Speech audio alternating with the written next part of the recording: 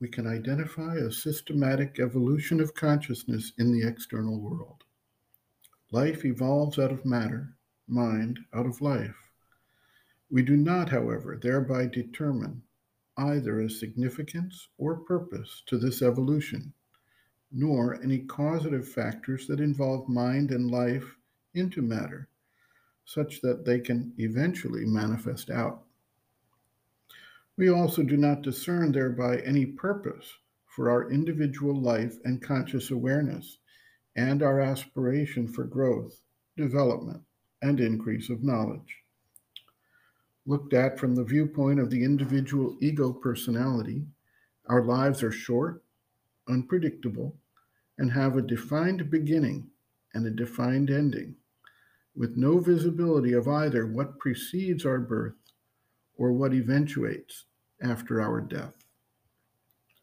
Seers and mystics, philosophers, and those who have experienced deeper spiritual experiences from traditions all around the world have addressed these issues.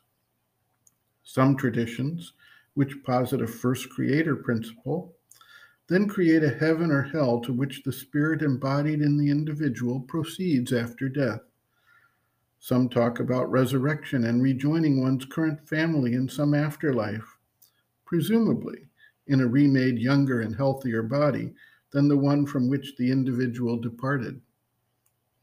While there are obvious issues with this viewpoint, it is part of a continuum of efforts to understand and develop some form of meaning to our existence in this lifetime.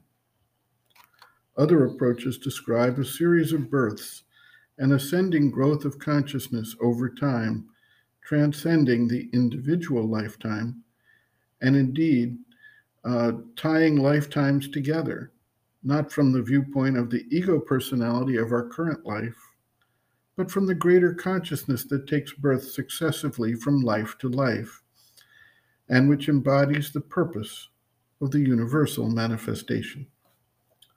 Such an approach gains credence as we experience, in some cases, active recollection of a past lifetime, although this is rare since the mechanism generally does not hold on to individual lifetimes in their detail, or at least a feeling or sense of familiarity or relationship to some person, place, or event.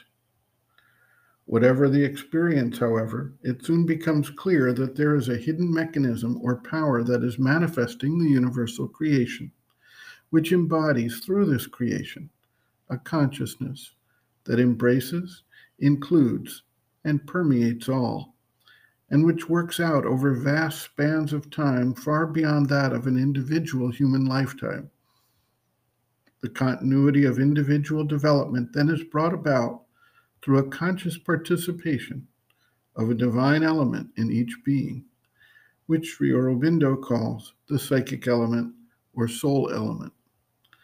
As it gathers experience, and as the evolution of consciousness takes place, it becomes more aware, more conscious, and is thus able to participate actively in its own development.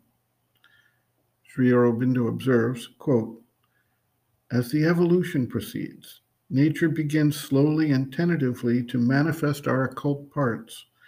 She leads us to look more and more within ourselves, or sets out to initiate more clearly recognizable intimations and formations of them on the surface.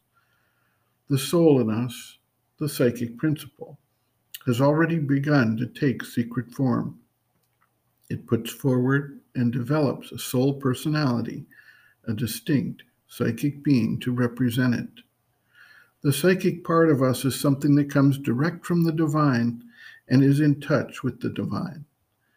In its origin, it is the nucleus pregnant with divine possibilities that support this lower triple manifestation of mind, life, and body. There is this divine element in all living beings, but it stands behind the ordinary consciousness, is not at first developed, and even when developed, is not always or often in the front. It expresses itself, so far as the imperfection of the instruments allows, by their means and under their limitations.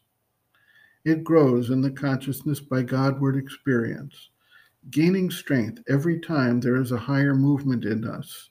And finally, by the accumulation of these deeper and higher movements, there is developed a psychic individuality, that which we call, usually, the psychic being. End quote. Reference, Sri Aurobindo and the Mother, Growing Within, The Psychology of Inner Development. Introduction pages Roman 17 to Roman 18.